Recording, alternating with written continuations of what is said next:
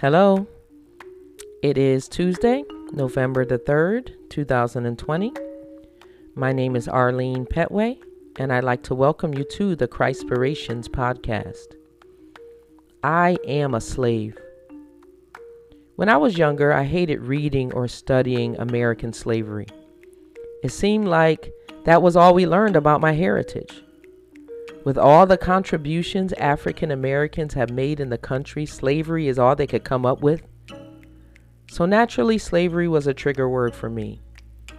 What a horrific, barbaric evil to put upon a group of people.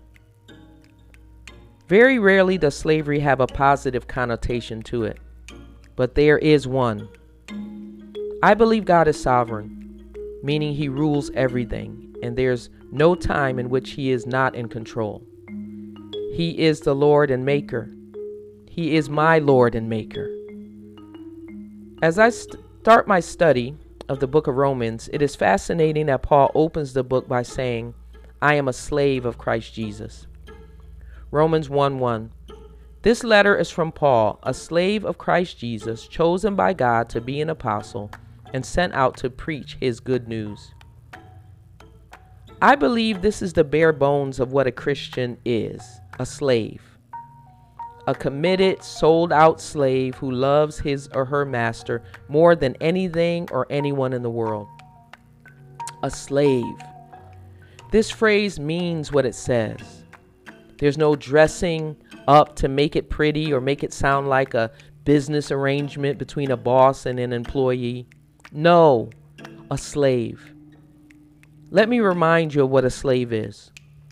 One who gives himself up to another's will. One whose service is used by Christ in extending and advancing his cause among men. Devoted to another to the disregard of one's own interest. A servant, an attendant. A slave is so devoted that he or she disregards their own interest. This is unpopular and is rarely even preached over pulpits today. You will hear, God wants you to be great. God wants you to win. God wants you to be successful. God wants you to partner with him in life. Newsflash, God wants you to be his slave.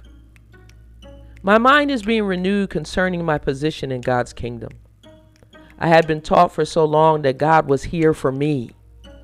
I was told that if I do A, B, and C, God will give me what I desire. But that's not true. I am here for him. Now, slavery with God is not like being in bondage to man. In fact, to be a slave of God is to be free, to be truly free. But make no mistake about it, it still means total submission and denying yourself. Apart from God, you are a slave anyway. You are. Sin and pride have you in bondage and chains, and it is killing you and will eventually destroy you forever. But who the Son sets free is free indeed. Romans 6:22. But now that you have been set free from sin and have become slaves of God, the fruit you get leads to sanctification and its end, eternal life.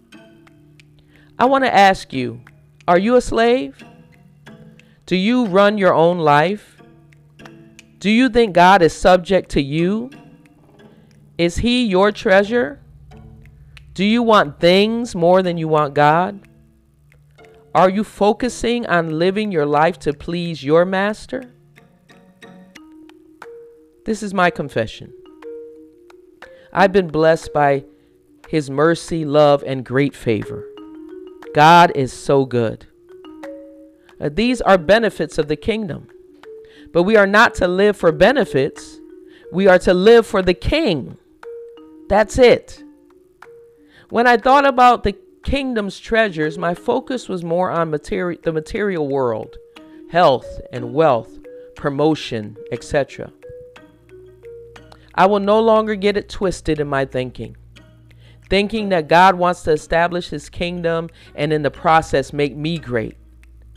That's not God's goal for my life. My devotion is his goal. I am a slave, and I'm proud of it.